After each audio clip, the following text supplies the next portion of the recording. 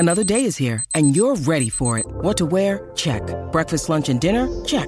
Planning for what's next and how to save for it? That's where Bank of America can help. For your financial to-dos, Bank of America has experts ready to help get you closer to your goals. Get started at one of our local financial centers or 24/7 in our mobile banking app. Find a location near you at bankofamerica.com/talktous. What would you like the power to do? Mobile banking requires downloading the app and is only available for select devices. Message and data rates may apply. Bank of America N.A., member FDIC.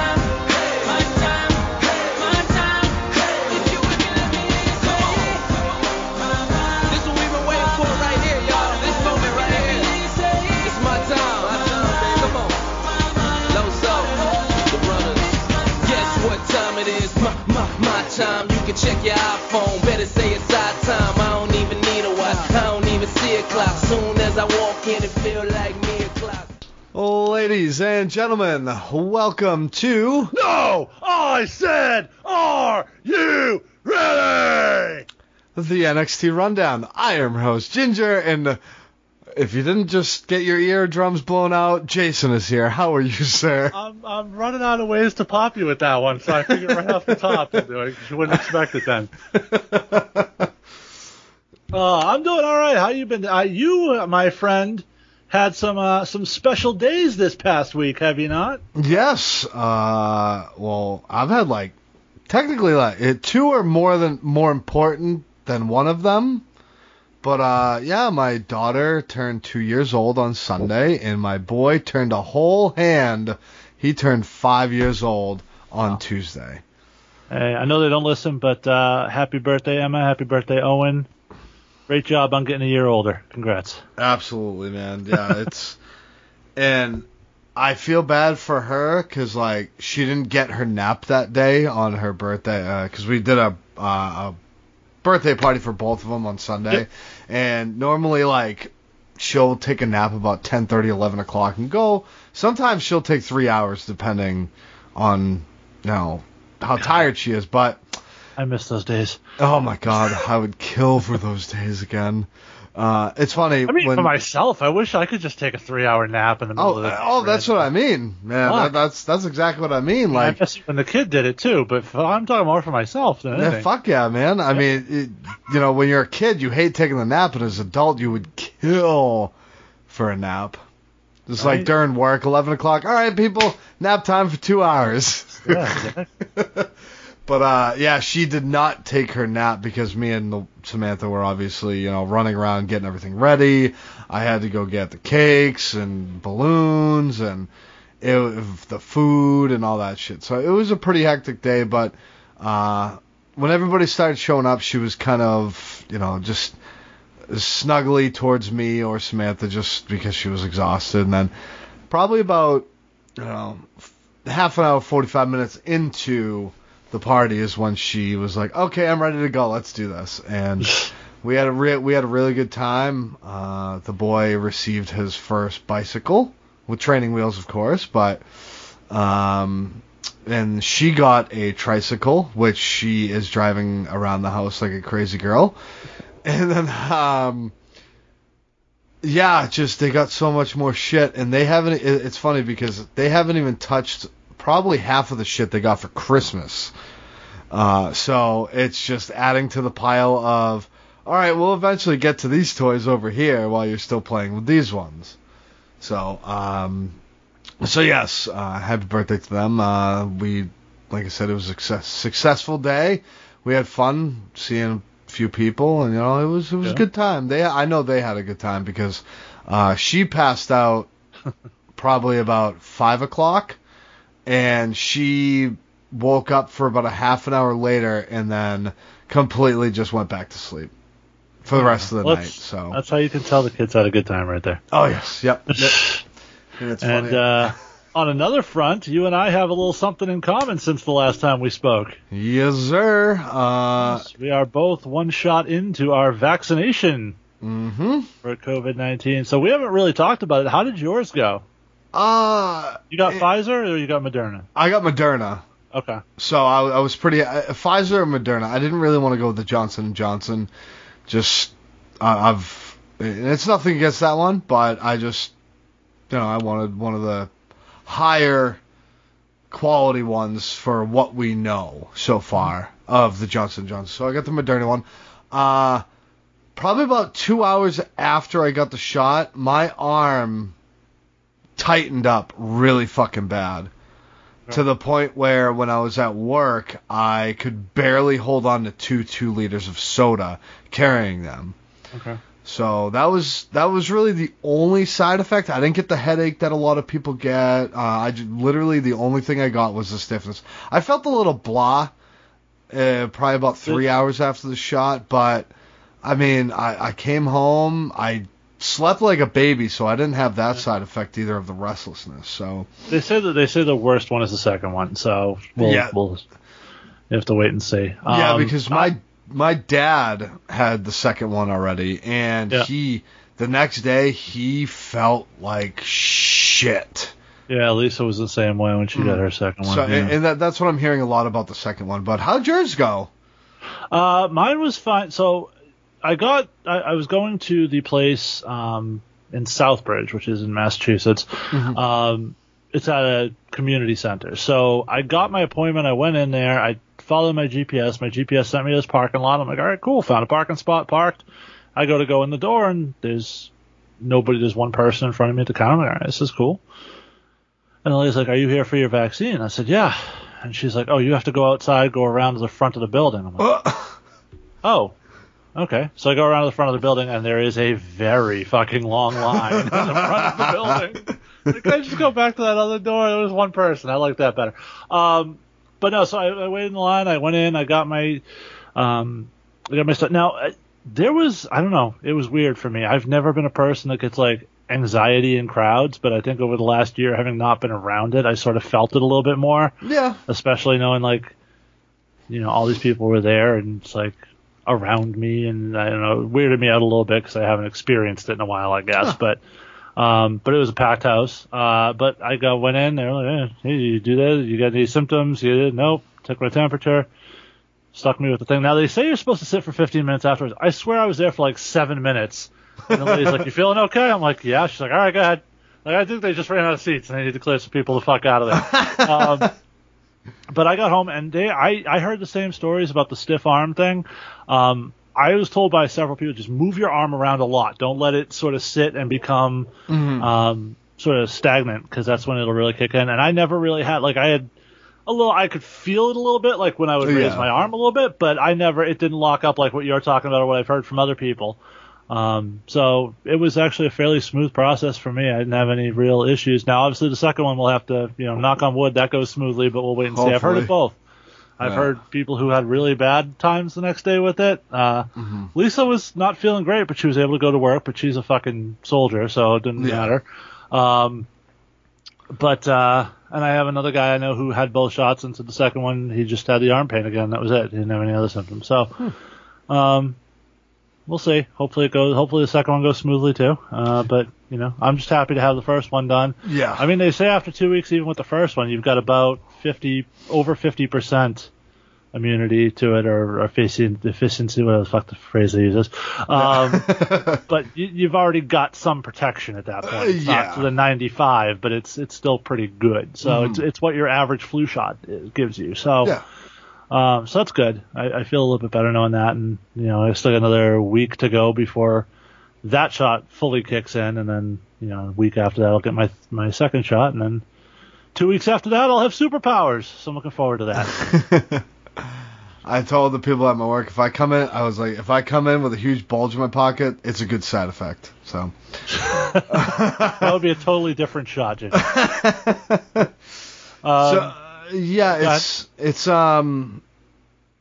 It's kind of a relief in a way. Like, okay, I got the first one done. I just gotta coast to the second one, and I'll be good. Like, and I'm not gonna fucking sit here and be like, oh, I'm not gonna wear a mask. I'm still gonna wear a mask because you can still fucking get it and pass it around.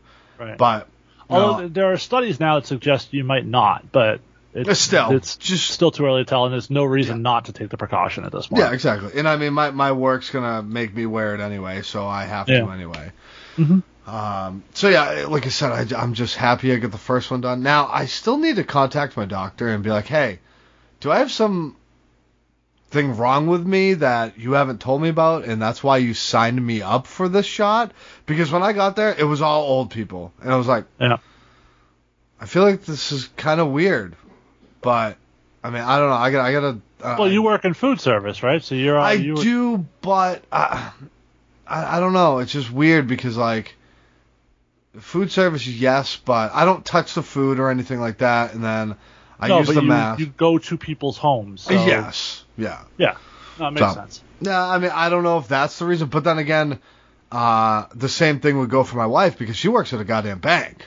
Right. So that's kind of a big deal as well. So I don't know how the grocery store people have been so far down on the priority list. That would be one of the first ones, I would think. Those people, you know, a lot of praise gets heaped, and rightfully so, on the medical personnel and the nurses and everything. They're doing amazing work and suffering through a lot of this pandemic. But people like your grocery store people, I mean, people talk about like limiting capacity. What grocery store doesn't have 200 plus people in it at a time? And these people are in there every day through this whole thing, stocking your shelves and keeping it. So, you know, just don't be an asshole to people that work at a grocery store is all I'm saying at this point. Because they've been on the front lines too, if you will. Yeah. In general, don't be an asshole to anybody because everybody's in the same fucking boat here.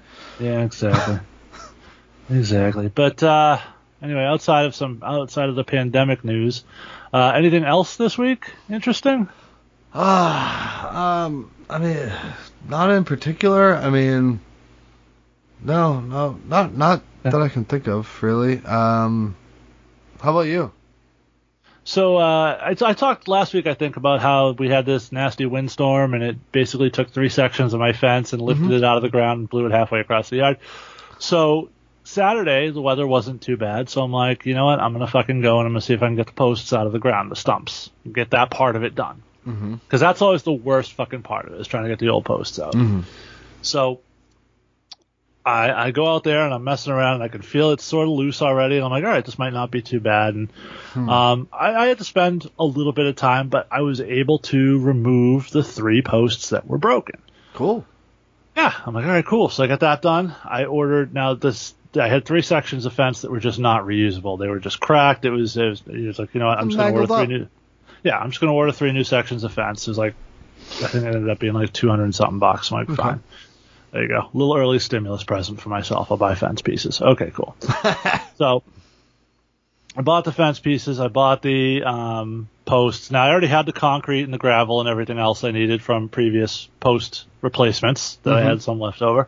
So I'm like, all right, cool, I can just do this. So Sunday, I'm like, all right, I got the posts out. I'll dig the holes to the right depth, and I'll start getting that stuff rolling. If nothing else, I can get the posts in, get that process done, and then all I have to do is put the sections up, which is the easiest part of the job.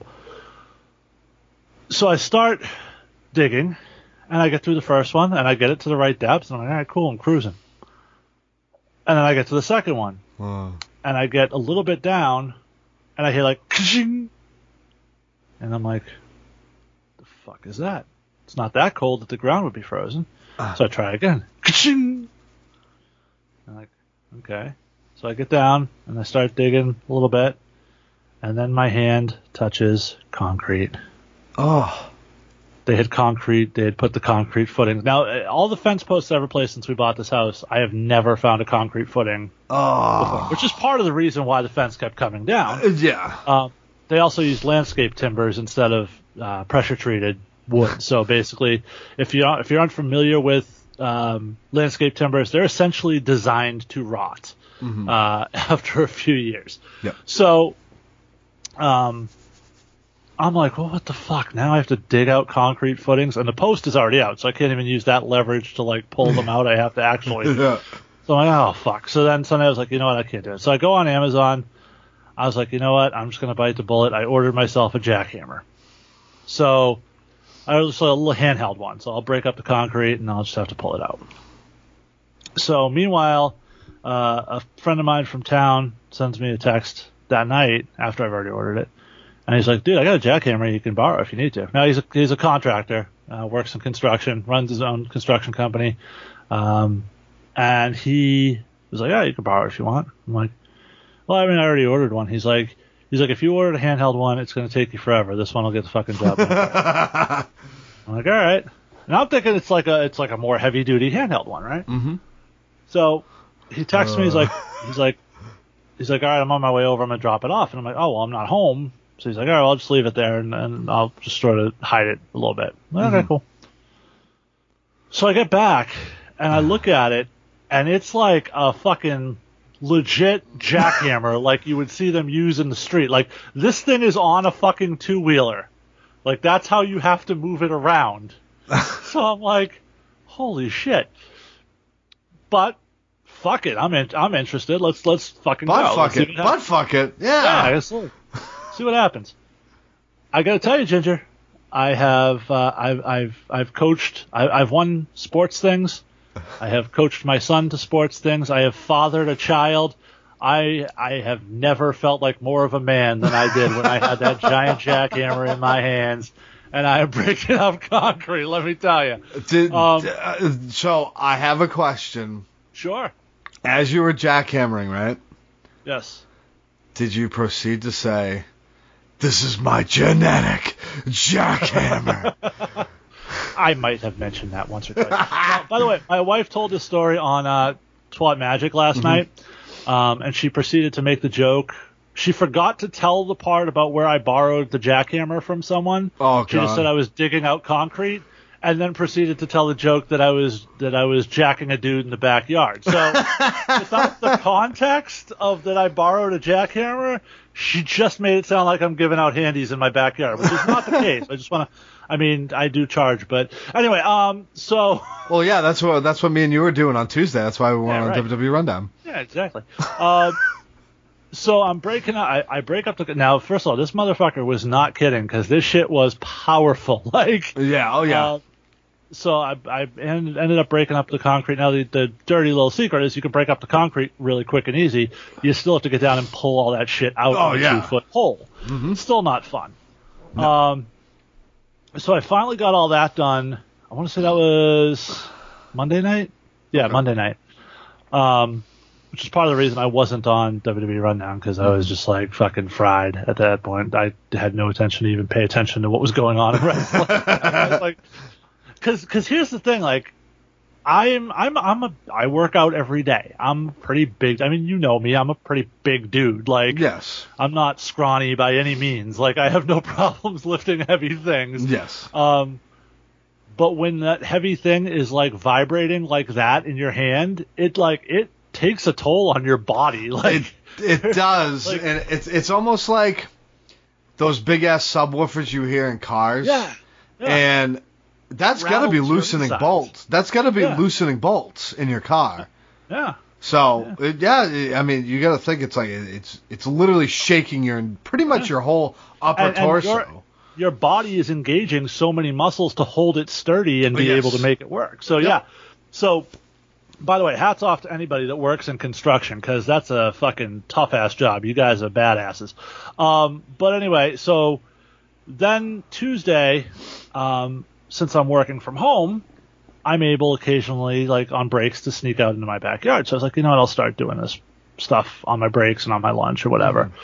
So got the first post in. Now, here in the past, what I've done would be I would put all the posts in, and then I would go put the panels in. Now, invariably, I would put the post in too far one way or the other and not in the exact right spot. And what would happen was it wouldn't line up with where the fucking thing was after I'd already put it in the concrete. And then I end up having to like lean it. And so I said, you know what, this time I'm going to do one post. I'll put the section up. Then I'll do the next post. So I can put the section up and measure and mark exactly where the midway point of the post. Like, very professional this time. Mm-hmm. So I got that done. And by the end of the day Tuesday, I had the whole fucking project done. Nice. And it was a big fucking weight off it, which was the other reason I was not going to be on a fucking podcast that night. Like, that was 3 full posts with concrete and 4 sections of fence. And then I had to break apart. Now we've got a dog that runs around our yard too. So all the old sections of fence that I was going to store, I had to make sure all the nails and screws were not sticking out of it, because little fucker will run right into them and like just cut himself up. So had to make sure that happened. But I got to tell you, because the fence was down and our dog is not great at staying or following commands at all, much like my wife, I ended up having to. I'm going to pay for that one later. I still love you, babe. Anyway. It's you know what? You make jokes about me jacking off dudes with no context. You get to eat that joke, okay? It happens. So we hadn't been able to let the dog go out in the yard. He's just been like, we'd take him out on the leash to go to the bathroom and everything like that, but he fucking hates that. So as soon as that last fence section was up, my wife opened the door and the dog was like, freedom!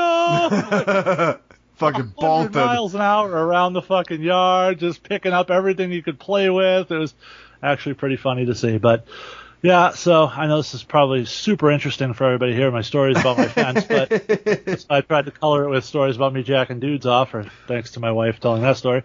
But yeah, so project was done. It's definitely good to kind of gloat about an accomplishment, so...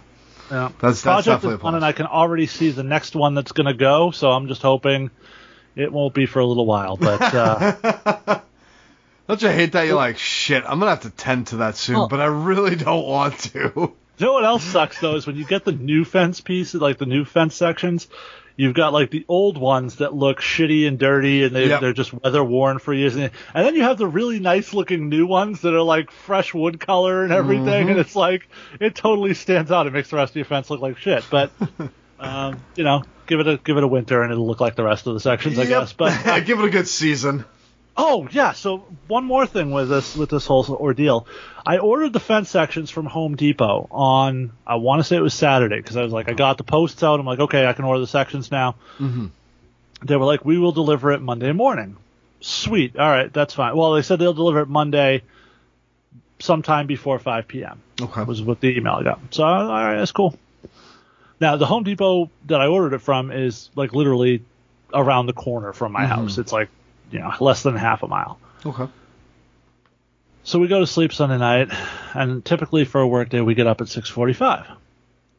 6:30, my phone rings. And I jump out of bed thinking, oh my God, somebody died, something's wrong, something's fucked up at work. Like, I pick up the phone, it's like, hi, this is so-and-so from the Home Depot, I've got your delivery outside. 6:30 in the fucking morning. They've got the truck outside. They've got the to bring a little fucking forklift down off the truck. Like, not only do I fucking hate you right now, but my fucking neighbors hate you, and by proxy, they fucking hate me for having you here. So then the neighbor on the other side of the fence that was down comes out while I'm putting it up, and he's like, so, I heard they dropped off your stuff at 6:30 in the morning.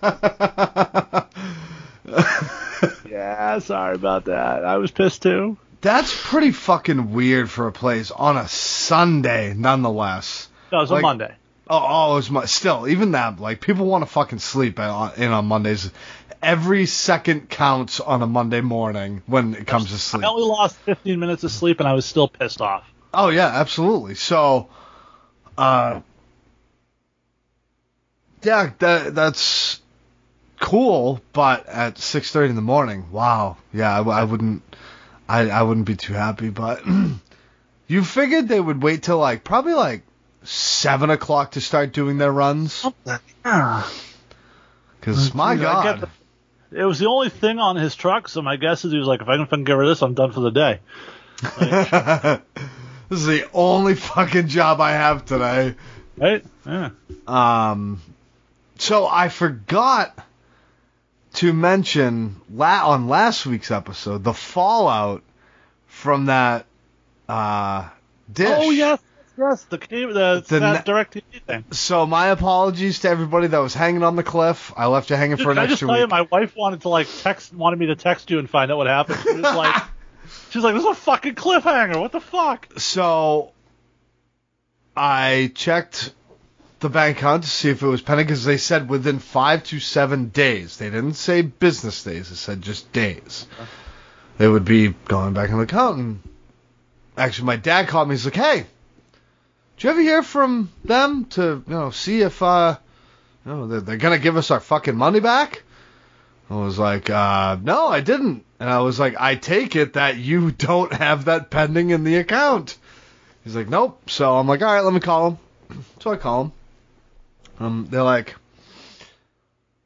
"Oh, yeah, so I tell him, like, "Yeah, you guys told me, 5 to 7 days. I called you 7 days ago. Where's my fucking money?" I'm like, "Oh, we see on the account that, you have the refund coming, and, let me take a look at it." So they look into it. It comes back and goes, "Hey, it says here, there's a note on your account, we sent you a check." Excuse me? They said, "Yeah, we sent you a check." I said, "I'm supposed to have my money back in the account today." They're like, "Oh, well, there's nothing we can do about it." I said, "You people are scamming ass motherfuckers that lie to get out of fucking anything, don't you?" And he's like, "Oh," because I immediately talked to the supervisor. I didn't want to deal with any fucking customer service guy. I was just like, let me just talk to a supervisor right now. He's like, "Oh, well, we're sorry you feel that way." I said, "You motherfuckers lied to me about trying to tell me that it was the collection agency that took the money when they didn't have any of my money, any of my account information. And then you guys tell me you're going to put my money back in the account, and you fucking tell me now that you're sending me a check." And they're like, "Oh, well, we're really sorry." I said, "Right now, I need you to take all of my information and delete it out of your system." He's like, "Oh, okay. All right. Well, it looks like here we don't have any information." I said, "Bullshit, because they found my stuff when I talked to the customer service rep. So I need you to go into the account right now." That's a mistake, sir, because if that check doesn't show up and then you call back, they're going to be like, "We have no record of that, sir. I don't know what you're talking about." Well, that was Friday. Monday, we received the check. Okay. Now, they didn't make it out to Mark Lighthizer. They made it out to Marie Lighthizer. Said, okay. My dad was like, still for deposit only, that shit. Well, the thing is, so my dad, my wife works with the bank at a bank, so she told him, do not take her off of the accounts, because if you get a check, you're fucked under her name. So thankfully, he did not take her off of the accounts. Okay. They know that she passed. Yeah. But so thankfully, that is all set. We have received our $150, and Dish Network can clearly go fuck themselves. Oh, man. I got my Stimme. Yeah, we did too. Yeah, it's pretty nice. Yeah, it's still sitting in my bank account. I'm not going to do anything with it, probably. Oh, no. I mean, we have to do a select. Like, I did one thing. I paid off a loan to get myself out of debt from before. So that is all set. Thank goodness. That's more money in my pocket every month. Yeah. And I kind of splurged on myself a little bit and got a Pop vinyl figure. And it's a Lucha Libre version of Venom. Huh. Doing good lucha things? Yeah, doing good lucha things. By the way, can I just tell you, like, Troy mentioned that on the WWE Rundown, the Kalisto thing, and I had to. Jackson was asking me about it, so I had to have him go and look up the Good Lucha Things promo. So we're gonna do good lucha things. God damn it! Damn it! Still one of the worst things I've seen on wrestling. But yeah, no. Mine is still sitting in the bank. I got it. We're in the fortunate position of not, being in need of it at the moment, really. Yeah. We've both been working through the whole thing, so Yeah. It's still sitting. I still haven't even done my taxes too, so I'll have my tax return coming at some point soon, hopefully. Oh, there you go. But I'm on the fence because I could take it and use it and pay off my car. Nice. And it's like that would be a good chunk of it, so I'm sort of like back and forth about whether I want to do that or not. But yeah, but you got to think of it too. It might be a good chunk of it, but so I take it you have a loan or a lease on your vehicle. Yeah. Well, you'd get that money every month. No, I know, and I just finished paying off the wife's car, and that's all done. So it's like that and the house payment are pretty much the only big expenses we have left at this point. So I don't know. We might take care of. I need a new car. It's like about time. So it's been in the shop a lot lately. It's over 100. It's like over 120. So it's like it's probably about time anyway. No. So. Well, enough about our personal shit. We're here to talk about some wrestling. Yeah. What do we got for news, sir? You know what? I am going to 86 ratings corner from now on. I just think we had talked about it sort of privately and in our host thread. It's like at this point, does it really fucking matter anymore? Nope. Especially where one show is going to be moving to Tuesdays, probably after WrestleMania anyway. Yeah. They won't be the head-to-head. It's just, we and I feel like we just regurgitate the same arguments about why it doesn't matter every single week. So let's save our listeners that. So we're going to start with just a quick little thing that's sort of making its way around the internet world. If you guys have noticed on WWE programming lately a severe lack of Charlie Caruso, there is a report as to why that is. I believe Fightful Select was the one to report that she was late for several recent Raw interview tapings. The ones specifically mentioned were with Randy Orton and Sheamus. Vince McMahon heard about this, took exception to it, and they made the decision to remove her from television. This also apparently is tied into the new male reporter who has been recently added to WWE television, and her contract is apparently up soon. I gotta tell you, I think it would be a big loss to WWE to lose Charlie Caruso. Oh yeah. She's fantastic at what she does. She's really turned into a good, the talking smack stuff, the pre-show stuff. She's gotten really good as sort of the anchor and host. Mm-hmm. And she has a little cred that she brings from ESPN with her too. So I think it would be a short-sighted and a mistake to let her go, but that's WWE. They find those women replaceable. So. Yeah, and it's a shame because we never got the payoff for her and Zelina Vega's little tit-tat that they had going a while back, but that's okay. Hey, show up for work. It's been well documented that if you're late for work, Vince is not too fucking happy about it. No. So if you know about it, just be on time. That's all you got to do. I understand maybe once in a while it'll happen, but if it happens multiple times in like a week or two, yeah, you're probably going to get some shit for it. But, personally, I wouldn't be late for that kind of job because I know it's work, but that'd be like a dream job for myself. But But if you were getting that ESPN cash at the same time, too, you're serving two masters there. Yeah, true. But, boat rowing, so to speak. Yeah. In any event, hopefully they figure that out. But another thing we need to figure out is what the fuck is going on with Keith Lee. For those of you who don't know, Keith Lee, to the start of 2021 was interesting. He main evented the first Raw of 2021 for the WWE Championship with Drew McIntyre in what was a very, very good match. Mm-hmm. We heard rumors that at WrestleMania 37 he was set to face off for that championship. Then all of a sudden he missed episodes of Raw and missed the Royal Rumble.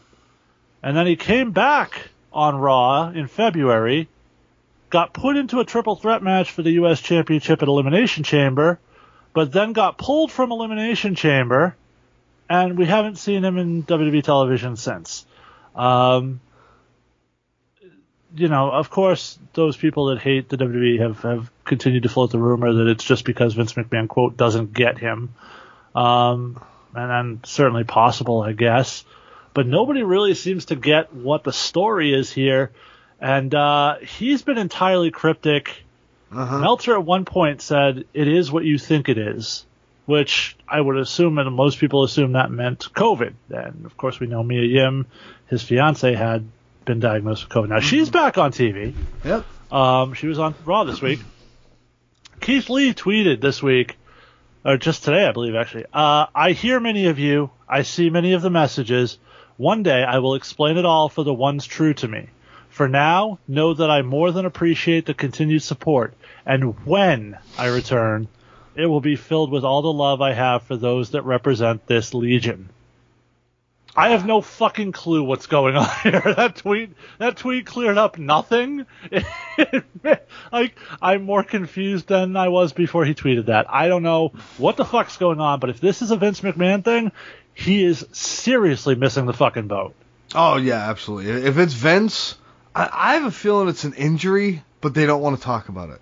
But Lee's tweet doesn't seem to indicate that.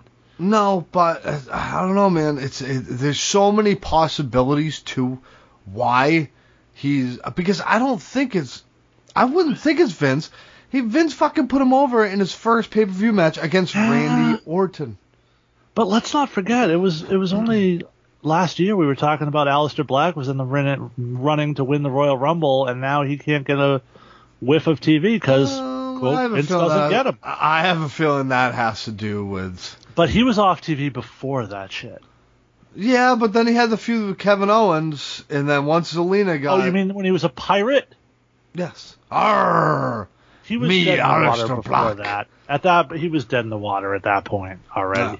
Yeah. That was a clear indication that Vince didn't fucking understand what to do with them. Oh, God, so frustrating. But yeah, I feel like this is the recurring trend with these NXT guys, is they come up ready-made, huge audience, ready to go, and Vince just decides, I don't fucking understand that, because unless you're comedy guys, Vince doesn't fucking get you anymore. Fucking so dumb, dude. Seemingly, the exception to the rule is Damian Priest, who has been booked like a fucking monster.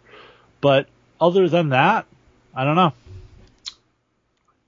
I mean, raise your hand if you had Damian Priest having more impact on the main roster than Keith Lee. I don't think many people have their hands up right now. No, not at all. Huh. But I mean, this is also a company where Buddy Murphy can't get a push at all. God, like there's so many talented wrestlers in this company that can't get a push. Meanwhile, the New Day's on their 27th tag team title reign. Elias is on TV every fucking week. Jeff Hardy's still kicking around. We're getting Randy Orton watching highlights. It's just they don't know how to move on from their older talent and elevate their newer talent. It's just bottlenecked for the newer talent coming in. It's crazy. I don't know. We constantly talk about this on WWE Rundown. And here.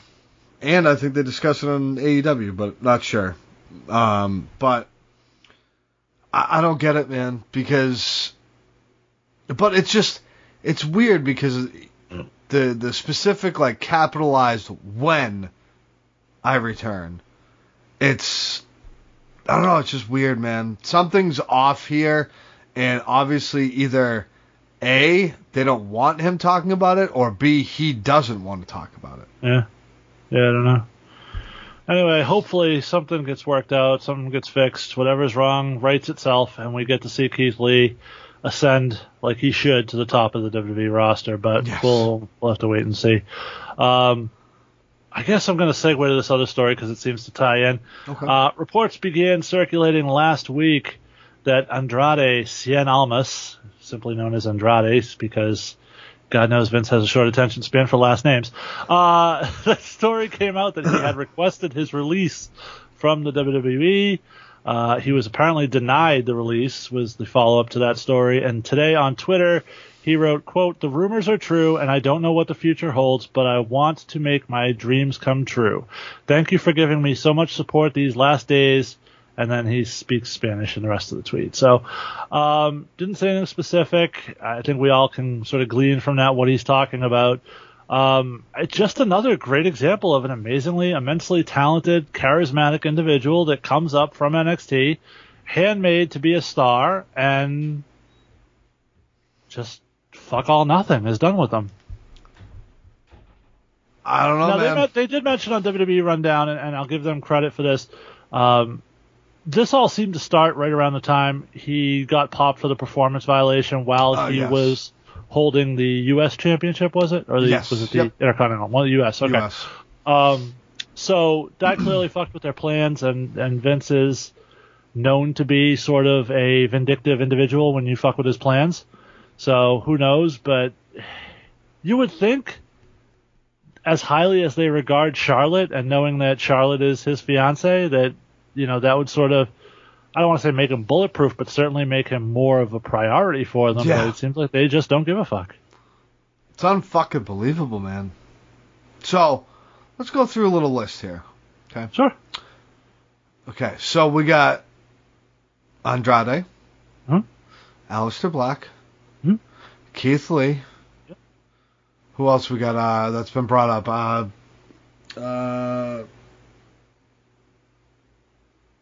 Who else has been brought up? Come on, you're probably better for this. Vanessa Bourne. Yeah. Mia Yim. Yeah. Donovan Well, Dijak. Mia Yim has been... this is more of a list of people that aren't being fucking utilized at all that have been brought up from NXT. I would say Donovan Dijak belongs on that list because he's been utilized, but not... but he's not on... he's on TV pretty much every week, though. It's a shitty program, but he's still on TV every week. Buddy Murphy. Yep. I'm sure there's plenty more, and so somewhere people are screaming names into their... you fucking idiots! What the fuck? They're escaping me at the moment, but I'm sure there are other names that I'm not picking up on. But it's an epidemic for sure. It's fucking mind-boggling, because imagine all those people being a focal point of your programs. You would have much more viewers every week. And I'm not saying that Raw and SmackDown are down. Like they're not super spectacular numbers, but people would want to probably fucking see your product live more than just I'm gonna record this and I'll watch it later. Ginger, we went almost an entire calendar year where they did nothing with Bianca Belair. Yep. After calling her up. Mm-hmm.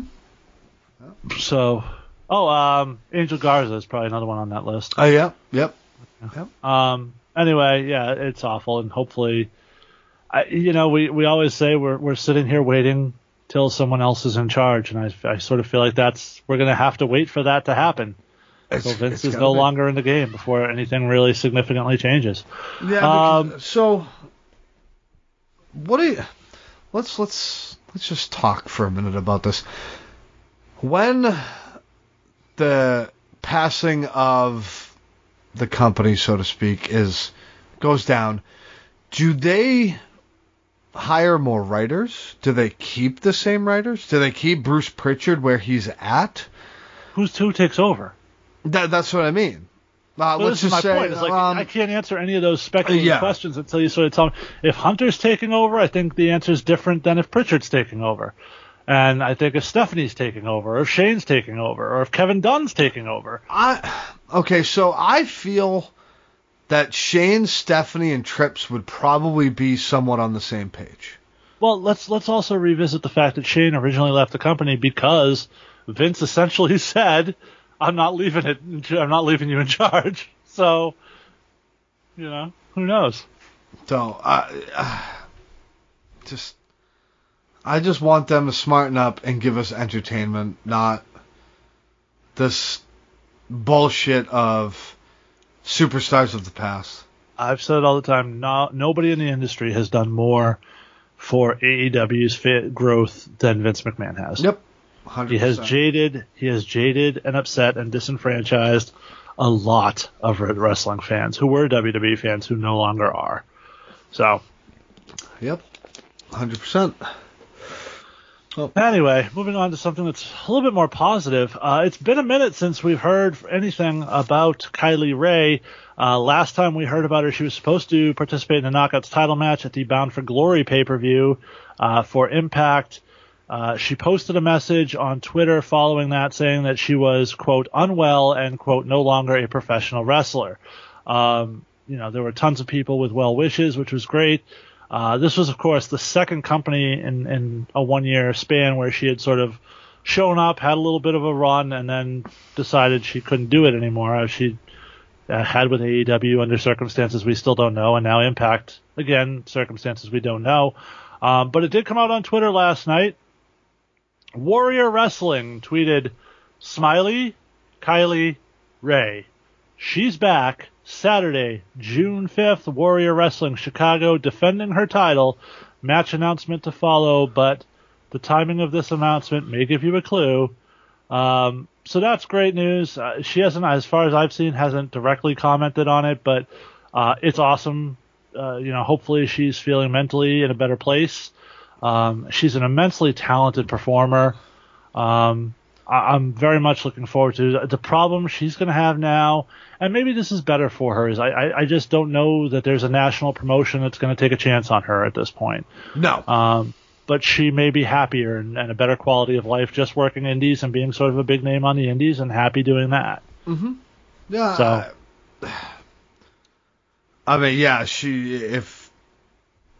what other, she has ROH left, WWE, and JPW for top, well-known brands, but yeah, WWE's not signing her. No, God, no, and that's what that was my point. I highly doubt they look at her track record and they're like, yeah, we're gonna pass on that one. Right. So that's it. I think she'd be a great fit in NXT, but I don't think they will take that chance. Yeah, but then we turn it into, she's just a Bayley ripoff, unless they change her character. I think Bayley's changed her character so much now that you can get away with it anymore. Yeah, but everybody would make that comparison. Everybody already kind of does. She doesn't have nearly the booty, though. Oh, God, no. So. No. Yeah. But, hey, if she's happier doing the indie circuit, all the power to her. She's a great talent for the independent scene. And it's an important lesson, guys and girls. Never let someone else's opinion of what is the best course of action for you define and affect your mental well-being. Do what makes you happy. Do what makes you mentally well. And fuck what anyone else thinks about it. That's really it. It's your life. Do what the fuck you want. I mean, there are people, I know people who are very nice people who I love, who are very career-oriented. Fuck everything else. I'm going to work to... That's never been me, for example. I would rather do a good, honest day's work and make a little less money doing it, but be able to come home every night and spend a bunch of time with my wife and my son and, coach his little league games and have those weekends to spend time with them, because he's not going to be a kid forever. He's already 11. He's going to be coming up on a teenage year soon, and those times with dad on the baseball field are not going to mean as much to him at that point. So I'm cherishing every second I got, and to me, I'm comfortable, I'm happy, and there's no reason to, there's just nothing in it for, that's what my happy place is being with my family rather than, chasing every last dollar I can make. Yep. 100%. Family is important, people. Much more important than the dollar. Absolutely. And unless that dollar is the most important thing to you, in which case, by all means, do that. Do what makes you happy, people. Mm-hmm. Don't let anyone else define it, is the message here.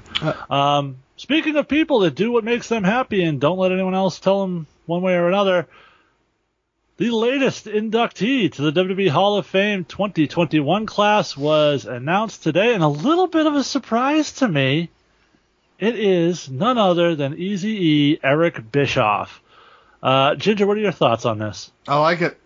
Well-deserved, but I think a year late, because he should have been with NWO, but which we much... Isn't it better to be inducted on your own than as part of a group, though? Oh, yes, absolutely. And maybe that's why they did it. Moment to yourself, maybe. Yeah, maybe that's why they did it. But he was also just coming off being fired by WWE at that point. Yes, but I mean, yeah, I wouldn't be...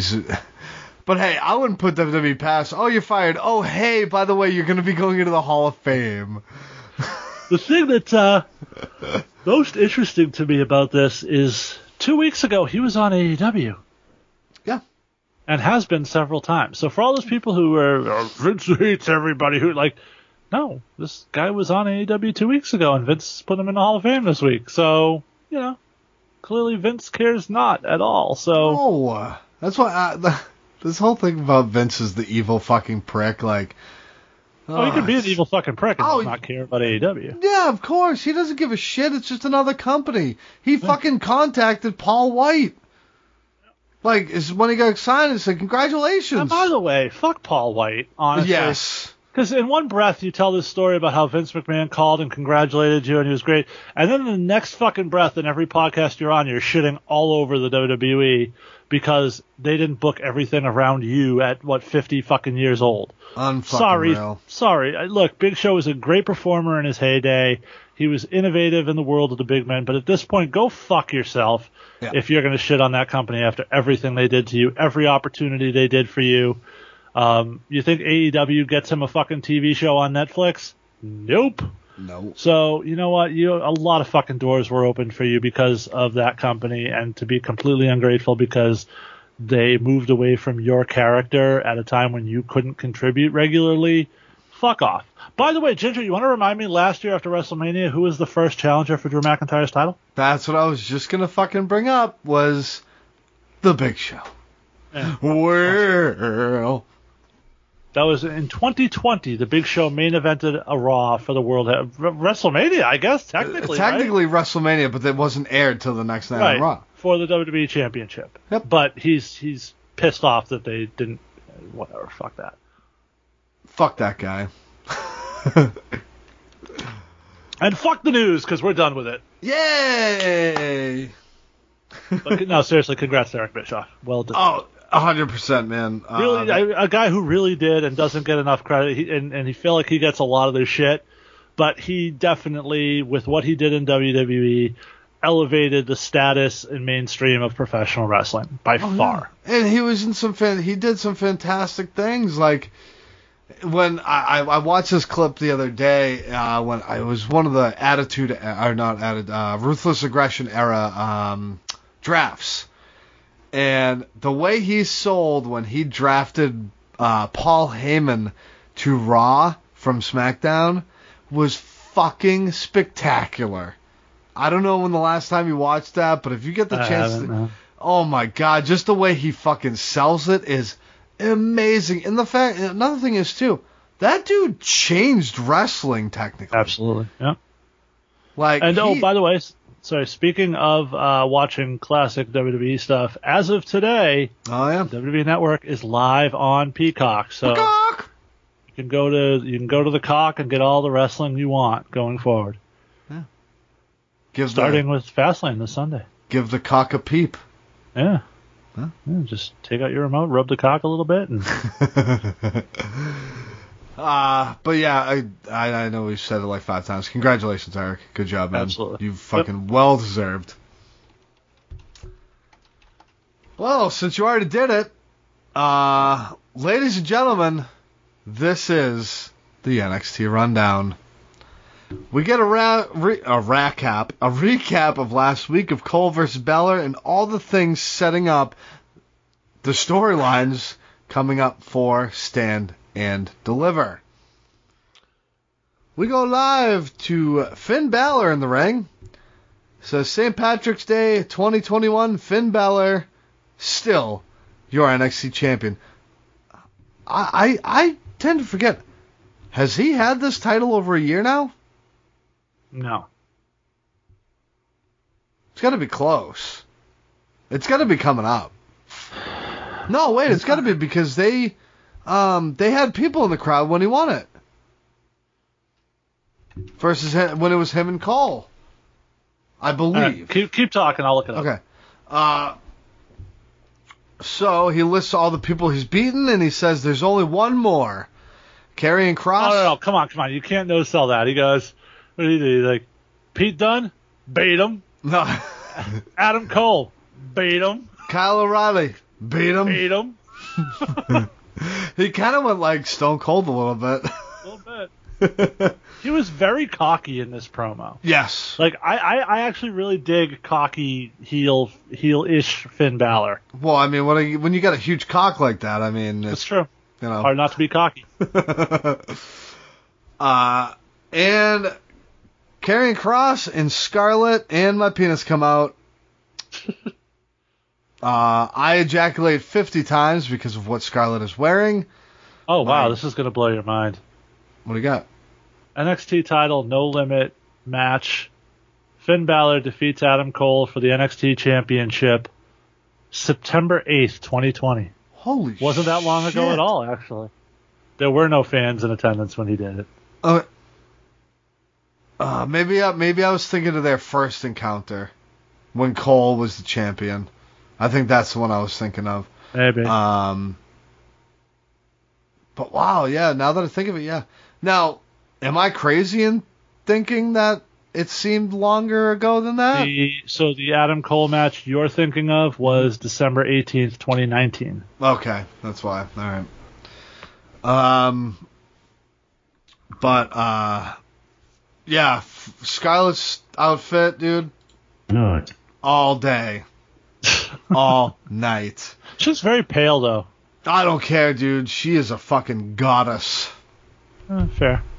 So, Cross says, now that our other affairs are done with, it only leaves me and you.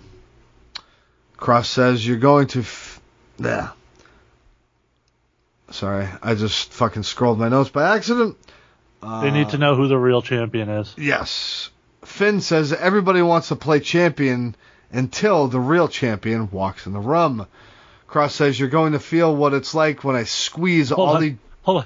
Finn says he's going to tell him what nobody else has the balls to tell him. Yeah. That he walks like a champ, he talks like a champ, but Finn is the champ, and Cross doesn't have what it takes to be in the main event. Oof. Ouch. My goodness. You're going to feel what it's like when I squeeze all the oxygen out of your skull and choke you out. Finn replies, you're going to know what it feels like to main event at TakeOver and choke. Yes. Both referencing people not breathing. See what they did there. Scarlett says... By the way, does it seem weird to you that they've sort of... It feels like they're sort of separating Cross from like the spooky, evil, serial killer sort of character that he had, and more to just like Batista. You know what I mean? He's coming out with like a t-shirt on. Now he's doing his own promos and talking like a normal guy. Meanwhile, Scarlett is still doing like the future is in the tarot cards and that. Leave that up to her. Characters don't seem to match anymore. Oh, it's fine. I don't mind it. Well, you don't mind it just because she's out there and you can look at her, but I'm talking about from a perspective of a performer. They did match, and it seems like they're changing him, and now he no longer matches with her. Maybe he just needs to work on it a little bit. At one point, we're going to get Karrion Kross and Scarlett versus Bray Wyatt and Alexa, aren't we? More than likely, yes. And that match will feature booty. No. Oh my goodness. That will be... My house will be draped in semen. Inside and out. Scarlett interrupts and says she's seen this in the cards. 2 champions draped in gold, the world in awe. It all happens for a reason. Do you get that? You literally just said my house will be draped in semen. Right before saying this, she said they'd be draped in gold. Yep. Well done. 1 and 2 interrupt out of fucking nowhere. And my immediate reaction was, motherfucker, they're WWEing this. Yes. They go on to say Finn should be facing Pete Dunne. But yet Pete Dunne's not here. Weird. Scarlett says it's moments like this that lead us to the inevitable. You two should put your championships on the line against these two. They're like, whoa, no, I don't know, no, we don't want to go there. They're trying to get out of it, but she gets out of the ring, and in a very persuasive way, I would have totally fallen for this as well, tells them to put their titles on the line. They accept, and that's the main event for this evening. So she went out and she was like rubbing up on them and telling them how awesome they were. And to be fair, at that point, they were completely rock hard. There was no blood left in their brain. Yeah. So of course they said yes. Yeah. I mean, my penis would literally explode and blood would be shooting out of it. That's how much fucking blood would be trying to pump through my penis. Next up, Dexter Lumis is taking on... Are you sure you quit wrestling, or are you just not allowed to work on the shows now that there's women's matches everywhere? No, I'm just this rock hard for Scarlett. Oh, okay. Dexter Lumis is taking on a man that is very angry at Dexter himself, Austin Theory. But before the match starts, Theory is out back and he's chatting via Skype on a tablet with the Garganos. Johnny says, "Yeah, we forgot to bring this up." Yeah, so they covered it on WWE Rundown, but there was rumors pretty rampant about another COVID outbreak within the Performance Center and the NXT crew, based on guys who were moving rings around and not wearing masks and talent who was helping them or interacting with them. Safe to say that Gargano and Candice are on that list? I mean, they would have been there otherwise, right, for this angle. The only reason they're at home... Here's the thing, though, because maybe they did have their masks on when maybe helping out and shit, but maybe a couple other people didn't, and that's why they were off TV tonight, maybe? Like they were off TV due to COVID, one way or another, whether it was just an exposure or positive test. Yes, 100%. That's all I'm saying. There was a few and we'll talk names about some other people who were very clearly missing when they should have been there. Pete Dunne, for one, right there. Yeah. And by the way, you notice we didn't get the Swerve Scott Leon Ruff match that we were advertised last week. Yeah, about that. Yeah. And we know they love to put Leon Ruff on TV. Oh my God. Yeah, this is the first time in months we haven't seen Leon Ruff, and it was thoroughly enjoyable. He's chatting out back with them, and Johnny says this is the last step in Theory's therapy, and he has to go in alone on this one. So, another person that was missing as well, Indy Hartwell. Wrestling. Yep. Yeah. Oh, did you see the tweet that she... To be fair, if Dexter's out there with Indy, that's a flood hazard, so... Yes. That may have had something to do with it. The crowd would have had to been evacuated. Oh, man.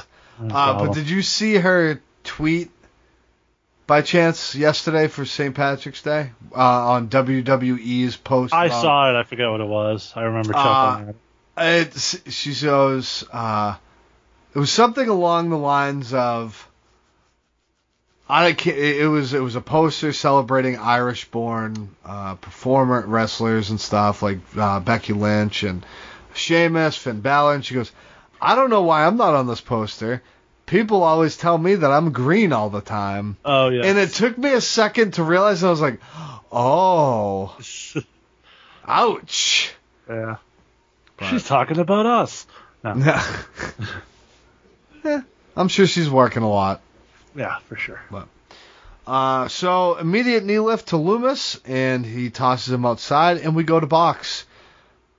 Like, really? Literally, two things happen, and we go into fucking box. I mean, sometimes it's a good thing, but not here. Lumis is in control. Usually only two things happen after you go into box. Yeah. Nice old cream pie, and a kid pops out 9 months later.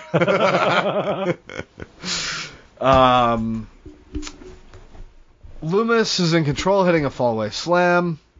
I'm sorry, no. Theory is in control, hitting a fallaway slam. But before hitting the move, he says, "I thought we were friends," and then tosses him. We get then. Theory goes for pin, but Lumis kicks out and immediately puts Theory in the silence. Theory escapes, and they get back up to Theory back in control. Theory attempts a rolling thunder dropkick, but is caught in mid-air into a spine buster. That was a pretty nice spot. I liked it. Lumis gets... excuse me. Lumis gets his thunder and hits a corner clothesline. Then a bulldog, back suplex, then his jumping leg drop, getting a 2 count. Lumis attempts to scare Theory with the crawl, But Theory is not fazed by this and hits a brutal running forearm to Loomis. I fucking loved that. Loved it. Yes. It showed a fucking nice mean side of Theory that we've been waiting for. Yeah. That is then followed up by a leg grapevine lift into a brainbuster onto the knee. I don't even know the name of that move. I'm sure you do, though. It's a leg trap sushi garoshi. Okay, thank you very much. Looked good.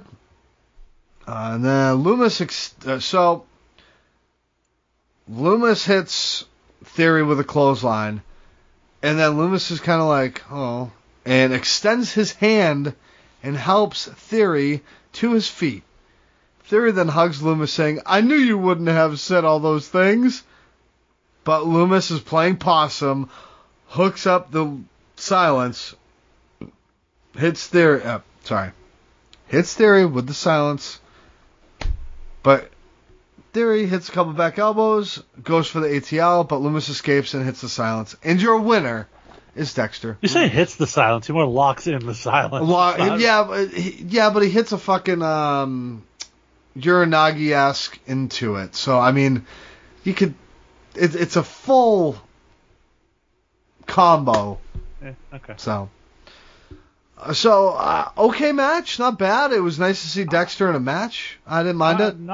No joke. I thought this was one of the best Austin Theory matches he's had in NXT. Oh, 100%, yes. I thought he looked really good here. Really strong. I think even Wade Barrett called him out. It was like, he looks fantastic in this match. He looked really good in this match. Mm-hmm. Well, and Loomis did too. This is a good match for both guys. Yeah, I thought they clicked pretty well, but I wasn't sure I was going to go because they have some different styles, but they did all right. You're never going to have a Dexter Loomis match. It's going to be like a holy shit match. It's going to be, that was a good match, and it was a good match. WWE style match. That's what it is. That's how he works. That's where he should be on the main roster. Yeah. Well, and then he gets lost in the shuffle for about, 4 years. Oh no, he's a creepy, weird character. He'll get on TV all the time. Oh yeah, that's true. We then go to dinner. He'll be the new Ron Simmons. Everybody will just turn around and he'll be staring at him with his eyes. Yeah. That joke gets over on the radio, Ginger. Ginger just did the Dexter Loomis face. Dinner time is in the back, and she's in a nice, tight green shirt, and she's looking to get a word with Mr. Regal. But before she does, Tommaso approaches, says Toothless Timmy isn't... Every time you see her, do you get upset that Vic Joseph is getting that? Yes. Okay, just curious. Like, very angry. Fucking hate him. Dumbass! So, Tommaso says Toothless Timmy isn't here. He assumes Imperium didn't like his answer. So they took matters into their own hands. What are you saying? It's interesting that Timmy wasn't there, given that they were advertised for a tag match with Imperium. Oh, hey, what do you know? Wonder why Thatcher wouldn't be there. I don't know, man. Tommaso also says two can play at this game. So when you're... As we go through this list of people who aren't there, we're also discovering who are the good brothers that help with setting up the ring.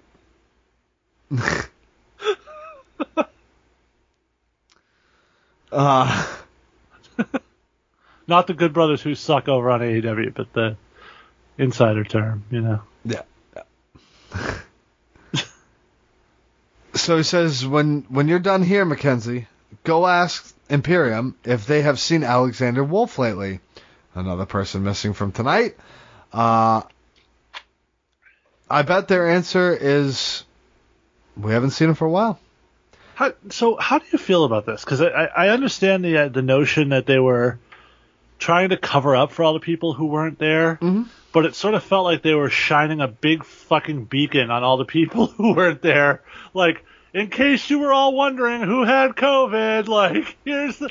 Like, did you need the we'll talk about it later, but did you need the Cameron Grimes, like, photoshops? Like, yes, we absolutely fucking did. Could you have just said he's not on the show this week? Did you need the Garganos out there, or could you have just have said, hey, we're not gonna... They're forcing him to go it alone this week and just have him not on TV. Like, these are kind of all people that are kind of in consistent storylines right now. So right, but there are ways you could have done this without drawing so much attention to the fact that they weren't there. Yeah, fuck it. Who cares? This yeah, one but then we would have been. It's like we got to create a story where Imperium jumped Thatcher, and then we got to create another story where Ciampa jumped Alistair Wolf, like Alexander Wolf. Alexander Wolf, yes. You know this? I keep thinking of Nigel McGuinness's Desmond Wolf character in TNA. He says, "Tell them after that, when the bell rings, there will only be one of them left standing, and this time they messed up." Okay, so Tommaso's looking to whoop some ass. So Adam Cole's walking to the ring, and we come back from commercial, and he's in the ring. What a jobber's treatment for Adam Cole. God damn. It felt like the way they did it. It felt like he came back like already having started his promo. Like I know. Yeah, a little bit. It felt like he had already said stuff before we got to TV. Well, in a way, that's kind of a good thing when you think about it, because like he was mad, so he was going to the ring. He didn't care if the cameras were on or not. He had shit to say. I guess I don't know. So that's how I kind of look at it. He says Kyle's made the biggest mistake of his life. He did for what he did last week. He wasn't mad at Kyle before. He was just done with him. Kyle is jealous of Adam. Congrats, Kyle, because you just signed your death warrant. I wasn't even mad at you before. I just didn't need you anymore. Yeah, like, what a that douche. almost hurt worse. That's fucking mean. That's harsh, man. Adam says he's not leaving the ring until he gets Kyle out. Adam's, yep. But Mr. Regal interrupts and says Kyle wasn't even medically cleared to be here last week, and because of last week, he is now pushed further back his in-ring. You got to stop taking notes for voice to text, dude. No, yeah, I do. Yeah. Well, and because of last week, he was now furthered his neck problem. He has now furthered his neck problems. Mr. Regal banned Kyle from the arena. What a dick. Kyle then appears on the big screen, says, Adam, I've known you for 11 years. I know you're really upset about last week. He's normally a patient guy, but when it comes to Adam, it cannot wait. Kyle knows where Adam lives, where he hangs out, where he buys his video games, and then That's my house, Paige. That's my house, Paige. And then you see Adam's demeanor kind of change a little bit, like, oh shit, he's right. He does fucking know everything. Cole walks up, so that promo, Kyle's portion of the promo is over on the screen. Cole then walks up to Regal and says, Kyle can threaten him all he wants. He will find him, but not if I find him first. So, fair to assume that this match main events night one of TakeOver? This seems like the second biggest match on the show, right? Yeah, I would say so, yeah. I mean, we don't know what's going on with the North American title yet, but this feels like the second biggest program in the company right now. 100%. Actually feels like the biggest one, really, but... yeah. But we're building Cross and Balor. I mean, we're pretty close to there, but... Yeah. Yeah, it has to fucking headline it. I would think. Unless they do the females one night and the males the second, but who knows? And who knows if Johnny's going to be back with that North American title if he is out for the reasons we think he is. Yep. So he's certainly not going to have much time to build a pro. It's going to be fucking Loomis and Johnny, isn't it? Oh yeah, motherfucker. Of course it is. Do you remember when Loomis showed up? What I said at that exact moment? I have zero fucking interest in Johnny Gargano versus Dexter Loomis. I hope it's just a fucking Austin Theory program. And no, it's going to be a fucking Johnny Gargano program. Of course it is. Why can't I get another Kushida match? Why can't I just... Where is Kushida? That's a good fucking question. But why can't I just get... why do we have to, avoid... God, I don't hate Dexter Loomis, but they're making me hate Dexter Loomis by putting him in these spots. You can't hate them because of the spots they're putting in. You just Sure I can. I can hate that Elias for being on TV every week. I understand logically that it's not his fault, but that doesn't make me feel any better about it. I can't believe I have that guy's hoodie. But anyways, it's... I don't mind it. I like Loomis. So it doesn't bother me that much, as much as it bothers you. No, apparently not. And who knows? I mean, Johnny always brings out the best in people, so who knows? I don't think their styles will work well together. I don't. Like, Johnny versus a big man in Priest was one thing, because Priest has a style that Johnny can work with. Yes. Loomis really just doesn't. Loomis is a more big, plotting sort of... He's not a technical guy. Johnny's not going to go do 5 minutes of chain with him like he did with Kushida. You know what I'm saying? Oh, yeah. No, absolutely not. That's a given. I don't know. We'll see, but that's more than likely going to be the match, so prepare yourself. Dinner time with her guests, the new NXT Women's Tag Team Champions, Poon Shots. It hasn't sunk in yet that they've won, even though it's been a week. And then all of a sudden, Bobberty Fuckstone brand walks up and challenges them. By the way, best fucking promo Ember Moon's ever delivered, because she got cut off about 3 words into it. Yep. So that's how you do promo segments with Ember Moon. Jessie Kamea and Aaliyah challenge them to a match next week for the NXT Women's Tag Team Champions, and they accept. Can I just say I absolutely hope that the Robert Stone brand wins the tag titles. I want to do a thing now where the NXT Women's Tag titles are never successfully defended. Just every time somebody makes their first defense of the title, they lose it. That'll be the gimmick. That would be fucking terrible. That would be amazing. No. But hey, if the Bobberty Fuckstone brand wins them, they should just never defend them for like a year. Well, of course not, because their first defense they're going to lose. Exactly, that's what I mean. Just not defend them in that case. Fuck it. Jordan Devlin pulls up in a Mustang. Cool. Legado. Joaquin Wilde and Raul Mendoza are taking on Breezango. And it was really Breezango this time. It really was. Dango and Raul start. Raul charges and Dango sidesteps and kicks his feet out from under him, sending him ass over tea kettle. And these two just fucking battle it out for a minute. Dango goes for a hip toss, but Raul lands on his feet, and Dango murder lines him from the back. Loved it. I love this vicious, more serious work from Dango and Breeze. I think it's much better. Yeah. Wild runs in just to get punched in the face.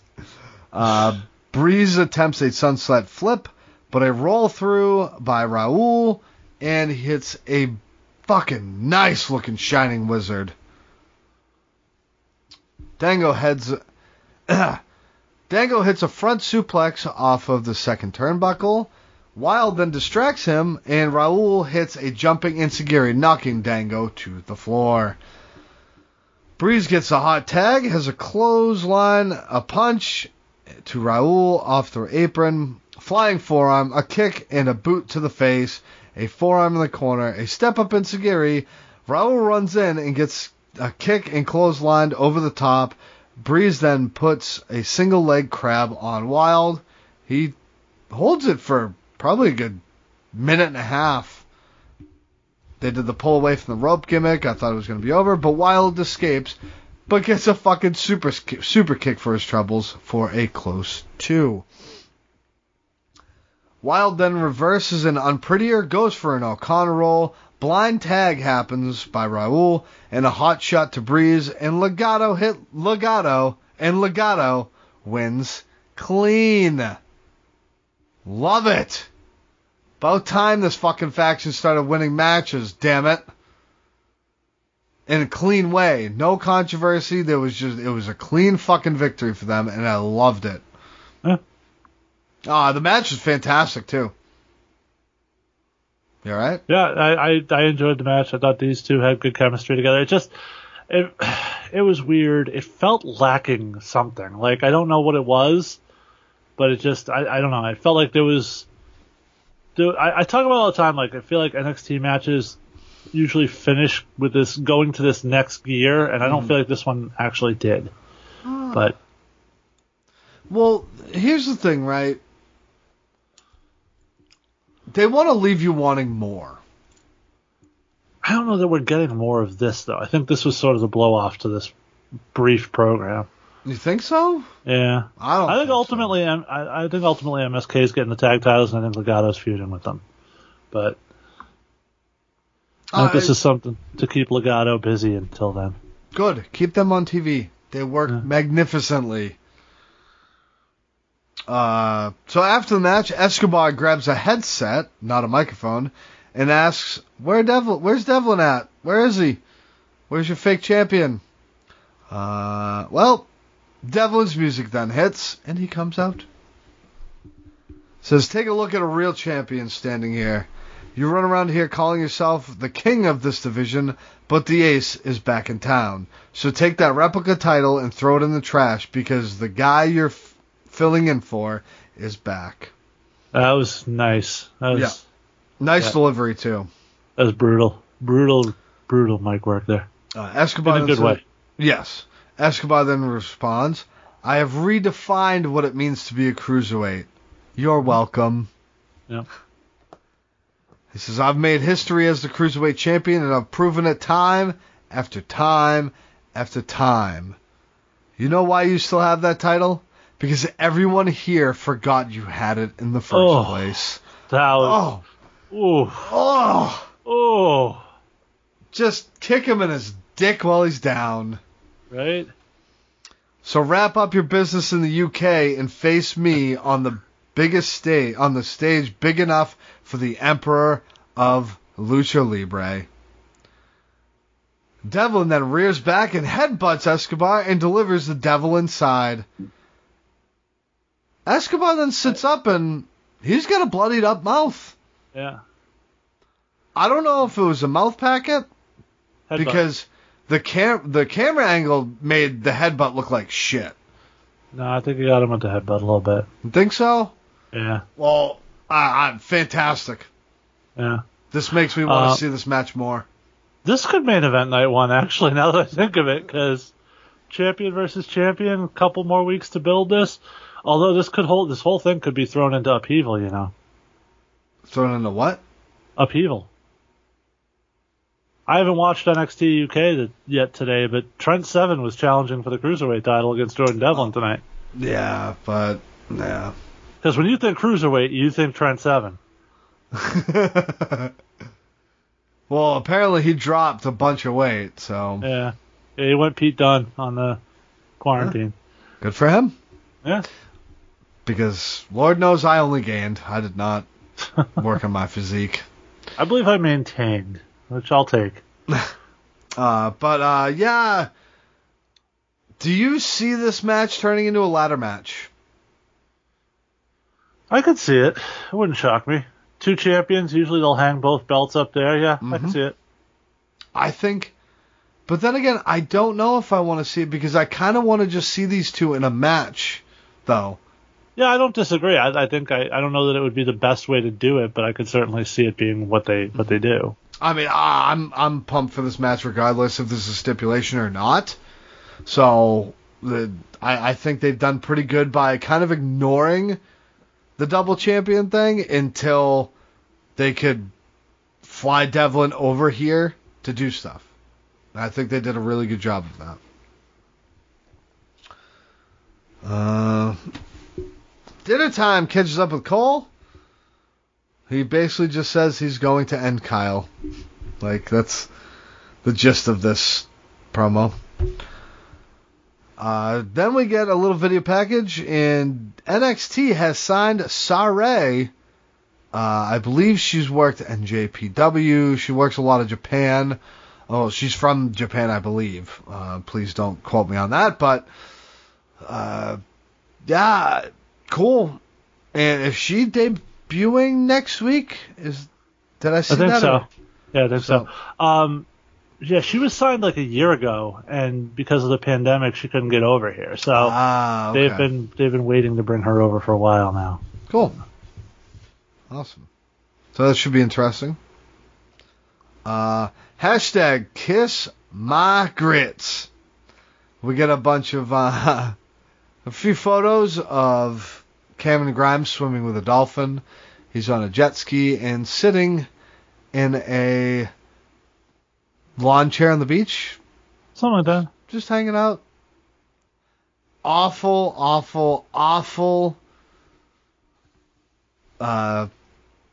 What's the word I'm looking for, Jason? Photoshop? Thank you. Awful Photoshop. But that makes it that much better. So we go to Zoe Stark versus Dakota Kai. Light standing chain to start, with Zoe getting the upper hand. Kai then hits some face wash for 2. Nothing really happens for about, I don't know, I'd say 4 or 5 minutes in this match. Yeah, it took a while. Yeah.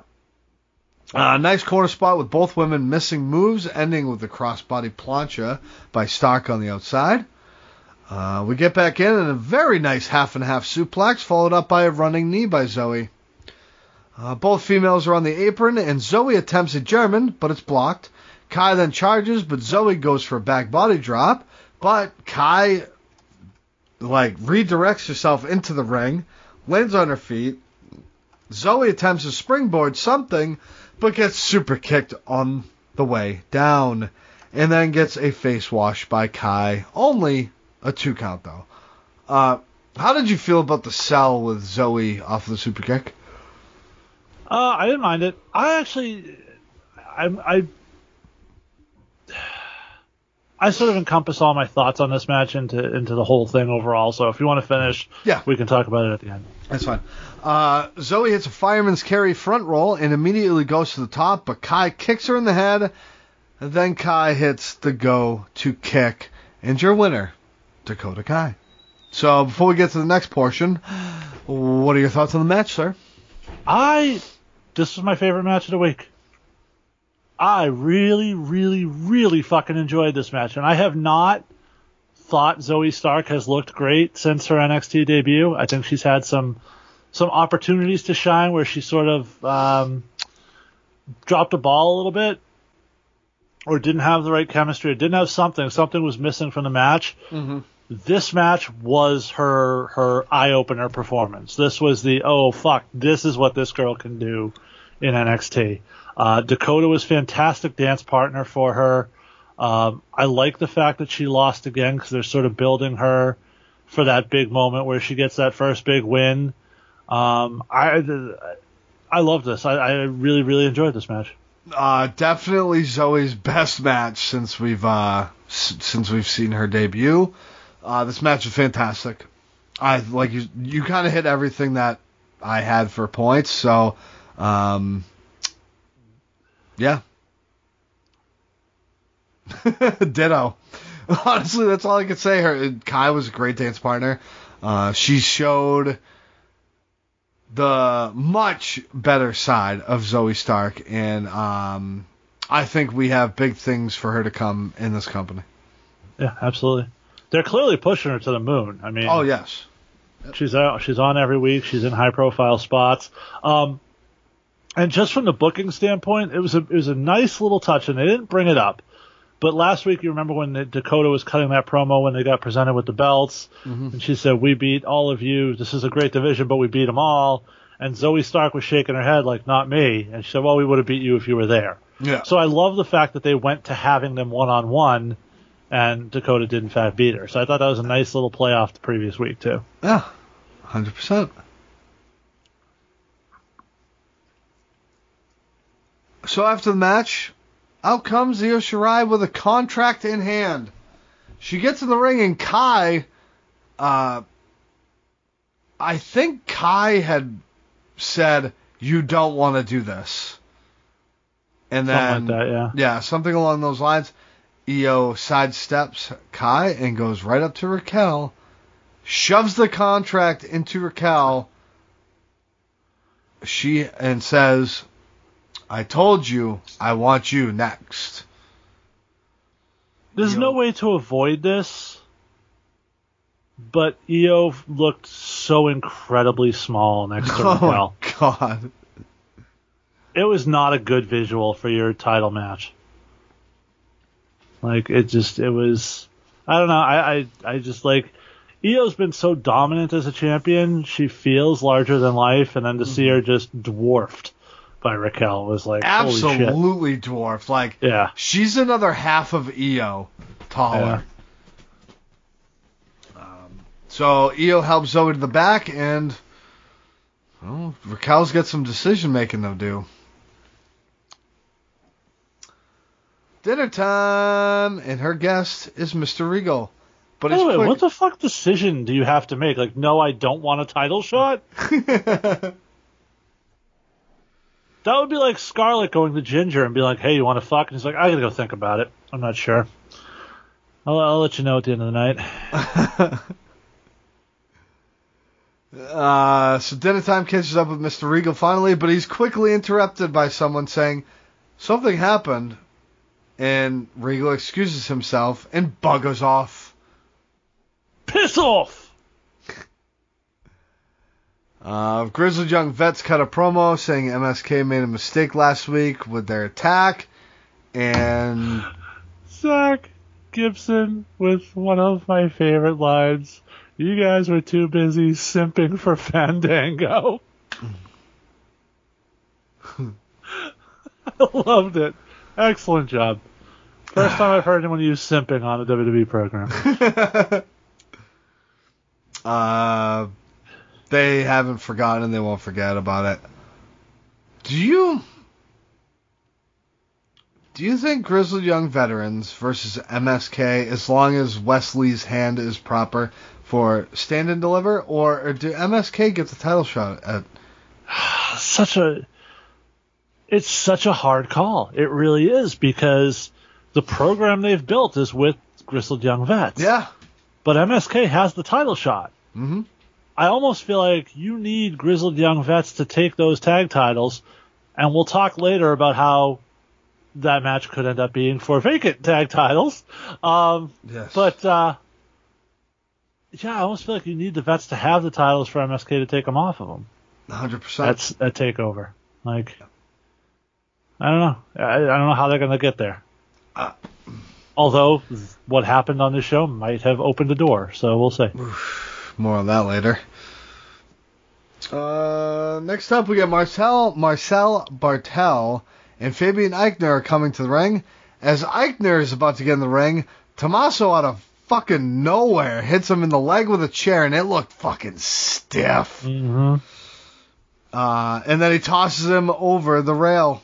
Bartel then attempts to attack Ciampa. They get in the ring, and the match starts. Strikes back and forth. Then a double underhook suplex by Bartel, but Ciampa immediately replies with a brutal-looking flying knee, then a clothesline over the top rope. Ciampa looks for Willow's bell, but Eichner reappears and distracts him, and Bartel hits a boot to take the advantage. Ciampa hits 3 clotheslines, then a knee to Eichner off the apron, then a snap German followed up by Willow's bell, and Tommaso Ciampa is your victor. Short, sweet, and to the point with this one. Yeah, no, I almost felt like there was a really great match in here between these two. We just didn't get it here. Yeah. But I feel a like lot of shit going on. Yeah, I feel like these two have really good chemistry. Could have a really, if Bartel was ever like a top singles guy, I think these two could have a really, really nice match and like a real serious banger if they wanted to. That's the vibe I got. And I kind of like the fact that they brought up that Martel used to be a singles competitor, but then he Bartel. And Martel was the model. I know. And now he's half of Everrise. Yeah, true. So I think it was Barrett who brought this whole conversation up and was like, it's really difficult to go from working a tag team for a few years to a singles match, and I thought they did okay with this. Yeah. That was good. The match, yeah, absolutely. It was short, sweet. It was good. I think we could get you could get a good 10 to 15 with these two and be highly entertained. Yeah, the work rate was very high. There were not a lot of rest holds. They were constantly going the whole time. No. So I think there was like one headlock takeover, but he did a judo throw to get him over. Yeah. So it was very quick, but it was worth it. It was very, very good. Mm-hmm. So Imperium's music hits, and he finally made it over from the pond. The NXT UK champion Walter is in attendance. So Walter versus Ciampa at TakeOver, right? Oh yeah, absolutely. That could main event night 1 of TakeOver. Well, that could be night 2. No, night 2 is Balor and Cross. Oh, you're talking specifically the main event? Yes. No, it's gonna. The main event of night 1 is what I don't know what we're gonna have. It's gotta be Kyle and Adam. I would think, but if you wanted it to be for a title, you have other options. Oh yeah, you have Hunter. You gotta remember, Hunter's also old school. He might want both nights closing with a title match. That's true. Yeah, who knows? So, I mean, Lord knows The Rock and Hollywood Hogan couldn't main event WrestleMania because Jericho and Triple H had to do it because it was for the belt. So we know Triple H thinks the belt needs to close the show. It's true. Yeah. So it had nothing to do with it being his match. It's just that the belt needs to close the show.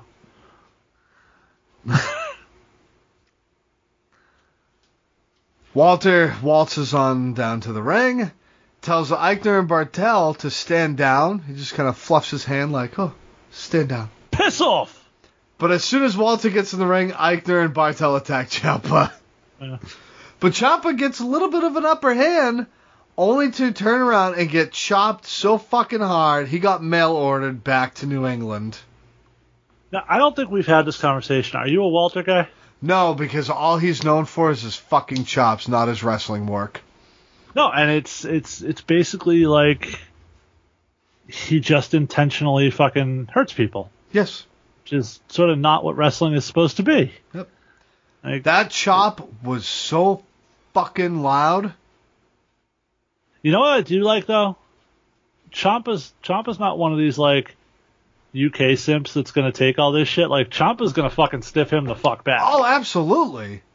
Like Ciampa's old school, man. He's gonna fucking you stiff him with a chop, you're gonna get a fucking right hand right across the fucking face. I'm sure he's already thinking about how he's gonna give Walter a nice little receipt after this chop. Oh, sure. I'm sure. And he also powerbombs Ciampa, and Imperium stands tall.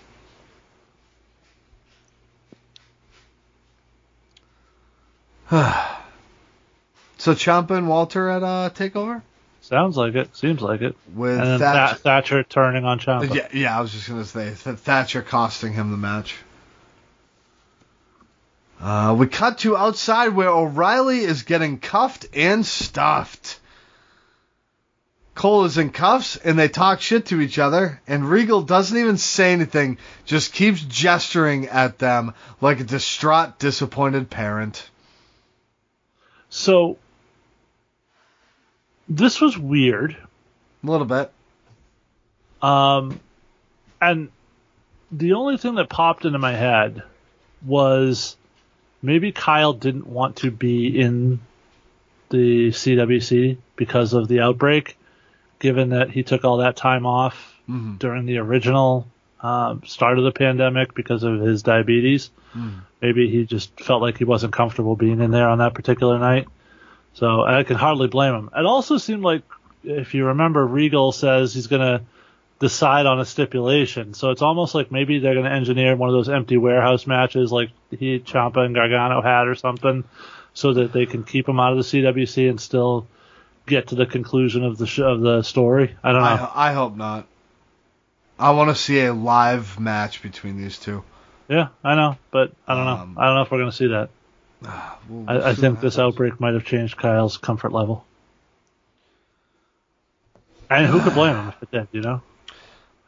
So I don't know if you guys, if you caught this, but when I meant to bring this up before, Kyle O'Reilly, when he cut his promo on the screen earlier, he went full indie wrestling and cut that promo from his vehicle. Yeah. And then apparently proceeded to try to run Adam Cole off the road. I think that's what he said. Yep, yeah. And Cole said he tried to run me off the road. And it just wasn't Cole the one going after Kyle? How did Kyle end up running? This is some Fast and the Furious shit. Yeah, that's exactly what it is. Yeah. LA Knight is up next and cuts a short promo. I'm sorry, you said that wrong. LA Knight. There you go. Is up next and cuts a short promo. Let me talk to you. As he walks out of his locker room, and in the background, you see the Colossal One kind of walk behind, and he looks, shakes his head, and proceeds to walk into L.A. Knight's locker room. I wonder what's going to happen, Ginger. I don't know. L.A. Knight versus our homeboy, the homegrown boy, Anthony Green, a.k.a. Austin Gray. Who barely gets his fucking name mentioned here. Yeah. He is, in all his time on the roster, he's never felt like such a jobber as he did in this. It's going to happen. It's going to happen. It sucked. Yeah, but it's going to happen. I mean, yes, the positives are he was on the NXT TV show. Mm-hmm. I get it. But he didn't feel like an important part of it at all, unfortunately. No, and you know what kind of sucks? I feel they could have done a lot more with him and Thatcher. Yeah, I think there was a story there, too. Yeah. But they didn't go with it, which kind of disappointment. Turned into Ciampa's program. So after a scoop slam into a power slam, Bronson Reed appears at the top of the stage and does fat guy in a little coat. I had the same note, dude. And completely tears apart L.A. Knight's jacket. So I bid here, and AG tries to take advantage with a schoolboy, but L.A. Knight kicks out at 2. Yeah, I thought that was it, too. Full fucking bit. I was like, oh my god. He's going to lose his debut match. It was like Vince McMahon back on commentary. 1, 2, 3, oh no. Yeah. AG gets a little more offense with a jawjacker followed up by a jumping neckbreaker. He goes for his spin around turning crossbody, but nobody's home. LA Knight then hits a forward cutter for the 3. Do you remember when Tyler Rust did that as a setup move a few weeks ago? Yeah. Yeah. Tyler Rust won't be using that as a setup move anymore. I don't think so. Thoughts on everything with this? It sucks how they used AG here. And again, I know if this was any other fucking new guy in the Performance Center, we probably wouldn't have any issue with it. It's just because it's our boy. Yeah. But it sucked just watching that the way, not even, it's one thing if you're going to be the guy that loses here, but to just not even mention your name was sort of insulting. So just not even mentioning his name was a little insulting, I thought. Really, they barely even told you. Did they not even say his name on commentary? They did at the very, very end of the match. When he got his little hope spot, I think that was the first time they mentioned his name. Wow. So it was not cool. But LA Knight, I hate the finisher. I think he calls it stand and deliver. Why wouldn't he call it Knights Out? No, I'm sorry. That must be the name they were talking. They must have been talking about Takeover or something. They said LA Knight stand and deliver, and I thought that was what they were calling the move, but that might have just been talking about Takeover. I don't know if he's got any plans for Takeover, but I don't know. I'm sure we'll get L.A. Knight versus Bronson Reed. Yeah. But no, he needs to. You think that could main event night 1, Ginger? No. Sorry. The card is clearly starting to take shape, though. Oh, yeah, absolutely. Yeah. But yeah, no, excuse me. I forget what the fuck I was going to say. Anyways, moving on. All right. Dinner time with Raquel Gonzalez, and she's holding the contract that EO wants her to sign. She says EO made a huge mistake. Kai then interrupts, asking Raquel to please wait because they have a match next week against EO and Zoe Stark. They need to remind the women's division who runs this place. Was the contract for next week? This is like a bootleg Money in the Bank briefcase. Is that what we're doing here? It's gotta be. It's an open contract, apparently. That's stupid. Yeah, kind of dumb. It's like, just make it fucking... Just make it for TakeOver. Like... This is dumb. Yep. We then get a promo from Xia Li in her native. It sucks. Yep. Regal is in the parking lot, and he is demanding that Adam Cole and Kyle O'Reilly are here next week. He knows nothing will stop them from tearing each other apart, but he has a solution.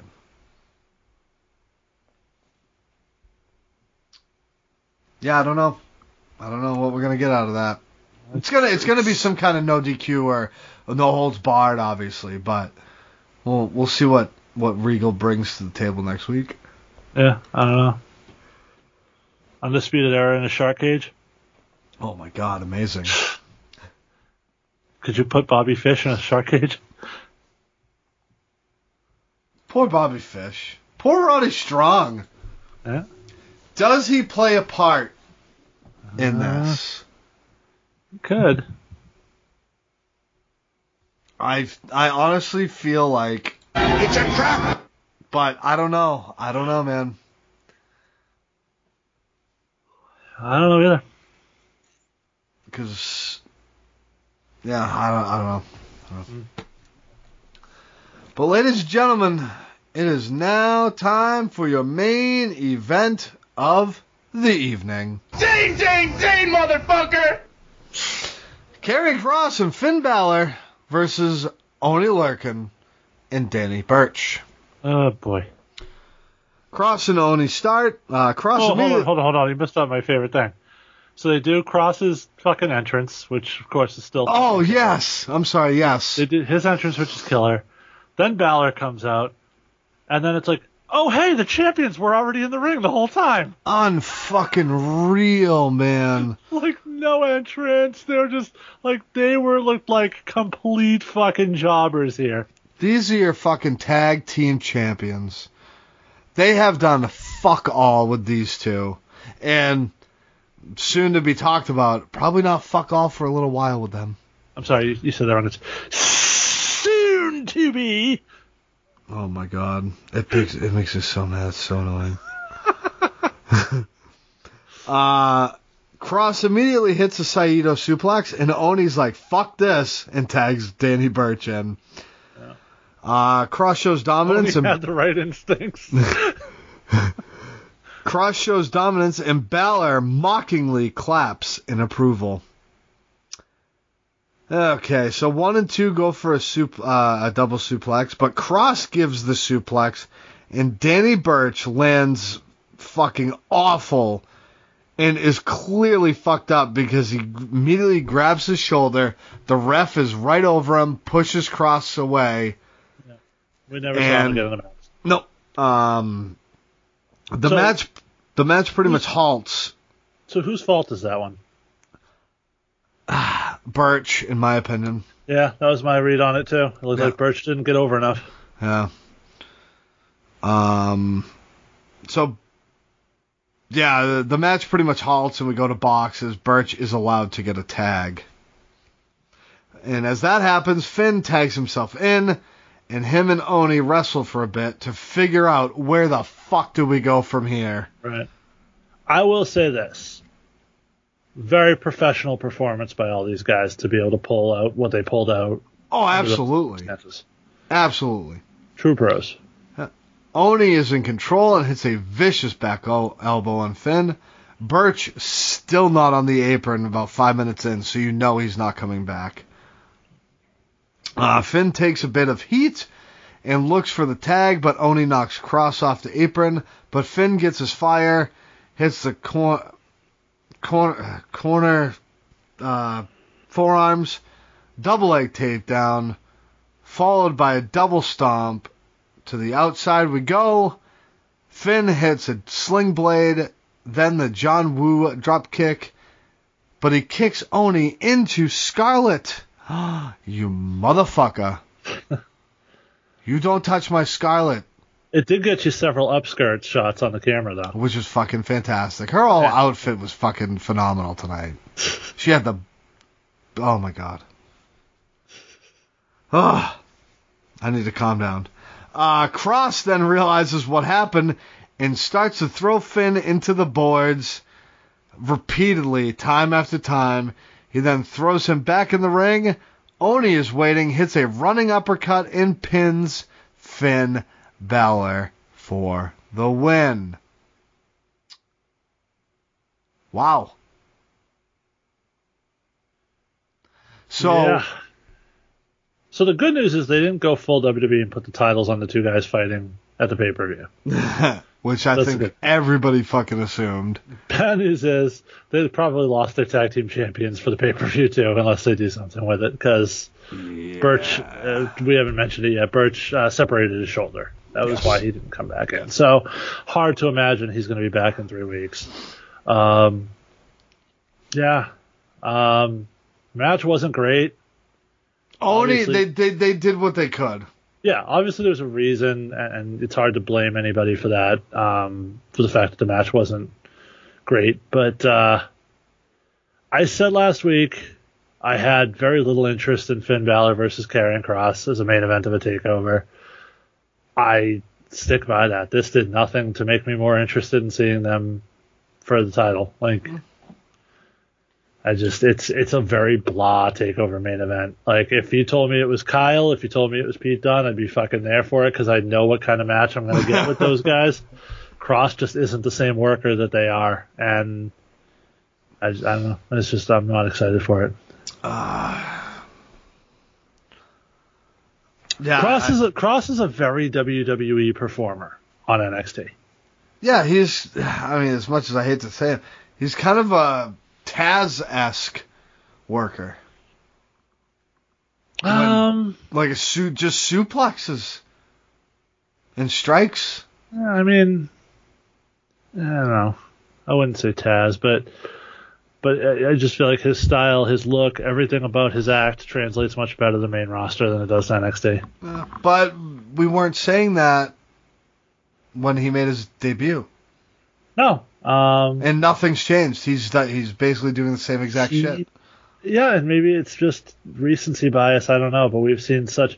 And part of it was, at that time, you were getting the big power guy. You had the big power guy, Keith Lee, and it was a big hoss fight when they said. Since then, you've had Finn Balor and Kyle O'Reilly, and Finn Balor and Pete Dunne, and you've sort of reestablished that this is the fucking working wrestlers championship. Like, this is the best of the best wrestlers, and it sort of feels like Cross doesn't fit in that group to me. I don't know. Well, who knows? I mean, you might get shocked during this match. I very well might. It's possible. It's happened before. We'll see what happens. It's all only time will tell, brother. For sure. So after the match, Cross hits Oni with 2 Saito suplexes, and he gets the fuck out of there. He then charges at Finn and starts to pummel him, hits a Saito, then chokes him out. But Scarlett helps Finn to his feet, saying, it's okay, I know you didn't mean it. And Cross says, fuck you, and hits Finn with the running forearm, the world's worst finish. This is worse than Jericho's finish. Maybe that's part of the reason why I'm so not amped for this, is that, like, he came back, the cross jacket's not his finisher anymore, now he's got this fucking thing, and I hate it. I fucking hate it.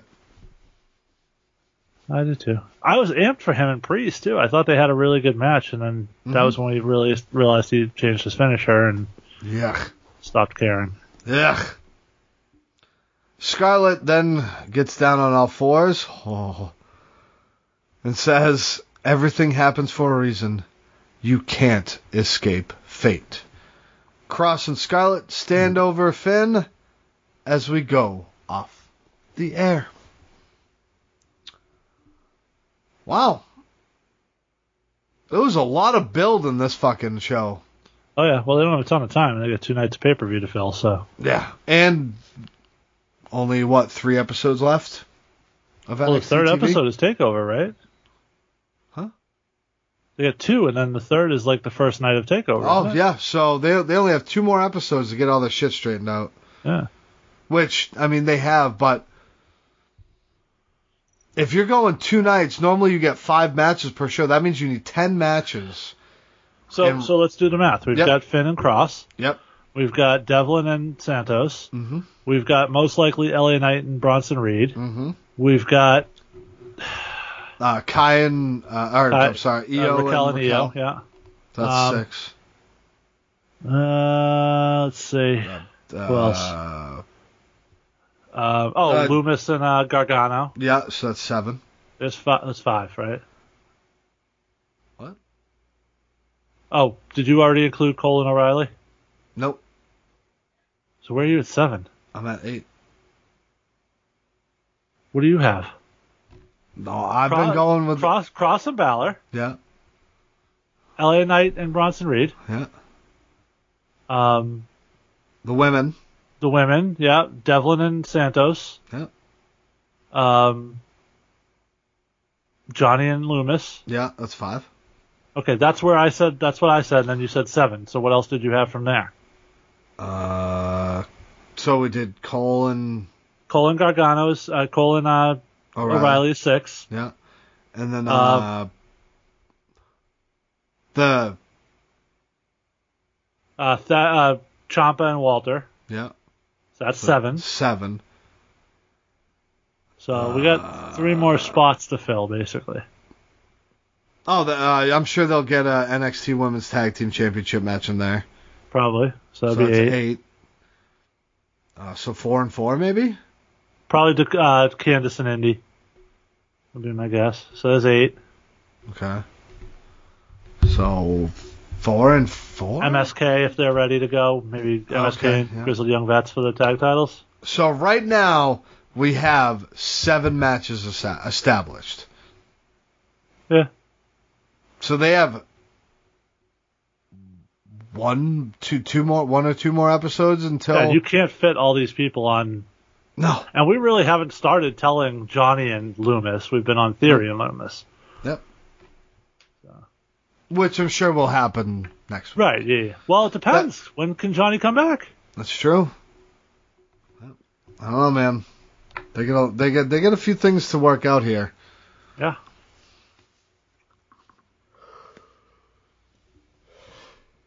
But we have no more things to work out. No. That's going to be the end of the show. Well, we got one thing. What is your match of the night to go back and watch, sir? I think I already said it. For me, it was Zoe Stark and Dakota Kai. I really, really enjoyed that match. Ding, ding, ding. That's mine as well. That was the match of the night. Well, ladies and gentlemen, thank you very much. We appreciate you giving us a listen today or tonight or whenever the hell you're going to listen. Please don't forget to go to rundownwrestling.com, where right now we have the prediction polls up for Fastlane this Sunday. So go put your predictions in. We appreciate it. We read your results on air. Come compete against us. See if you can get a clean slate of picks. If you're listening to us on Friday morning, there is still time to hop into the NCAA tournament pick'em pool for the Rundown. You can compete against a bunch of the Rundown hosts as we all go head-to-head to try to decide who is the best at picking winners in a sport none of us actually follow on a regular basis. So, Ginger, when are you putting yours in, bud? Probably tomorrow. All right, you got to do it before the first game starts at like noon. So okay, well I also got to do my Fastlane picks too. So there you go. So all right, so there you go. But yeah, I encourage you guys to all hop on if you get a chance before the first games close and jump in there and go head to head with us. Yeah, it's a little bit of fun, bragging rights. Yeah, I mean I don't watch basketball at all, so I'm just gonna go in there fucking blindfolded. Also. I don't watch any basketball, so blindfolds all day for me, sir. There you go. But again, thank you very much. And Jason, why don't you send us on home? I guess that means we will NXT you next week. Oh, yeah, that feels good, baby. Bye.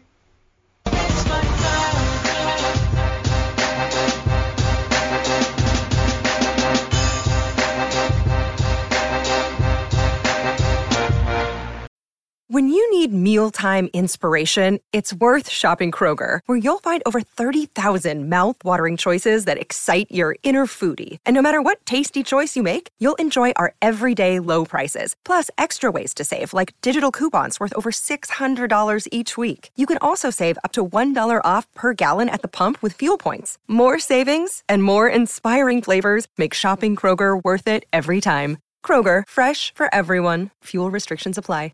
You have been listening to a Rundown Wrestling Network production. Please visit rundownwrestling.com for all of our shows, as well as our other special events. Keep it locked there, or subscribe to the Rundown Wrestling Network on iTunes, Spotify, Google Podcast, Stitcher Premium, or anywhere you get your podcast from. Leave us a voice message that we will play on an episode by going to anchor.fm/rundownwrestling/message. Join our Patreon at patreon.com/rundownwrestling. You can show us how much you love us by buying us a cup of coffee for just $1 at ko-fi.com/rundownwrestling. Go to reddit.com/r/rundownwrestling. Follow us on Twitter at Rundown Network. Like us on Facebook at facebook.com/rundownwrestling. Email the show your dick pics and twat shots via rundownwrestling@gmail.com. Or go to Instagram or YouTube and look for Rundown Wrestling. Follow us on Twitch by going to twitch.tv/Rundown Wrestling, and you can also follow our host Adam on twitch.tv/The Salzer Effect. This has been a Rundown Wrestling Network production.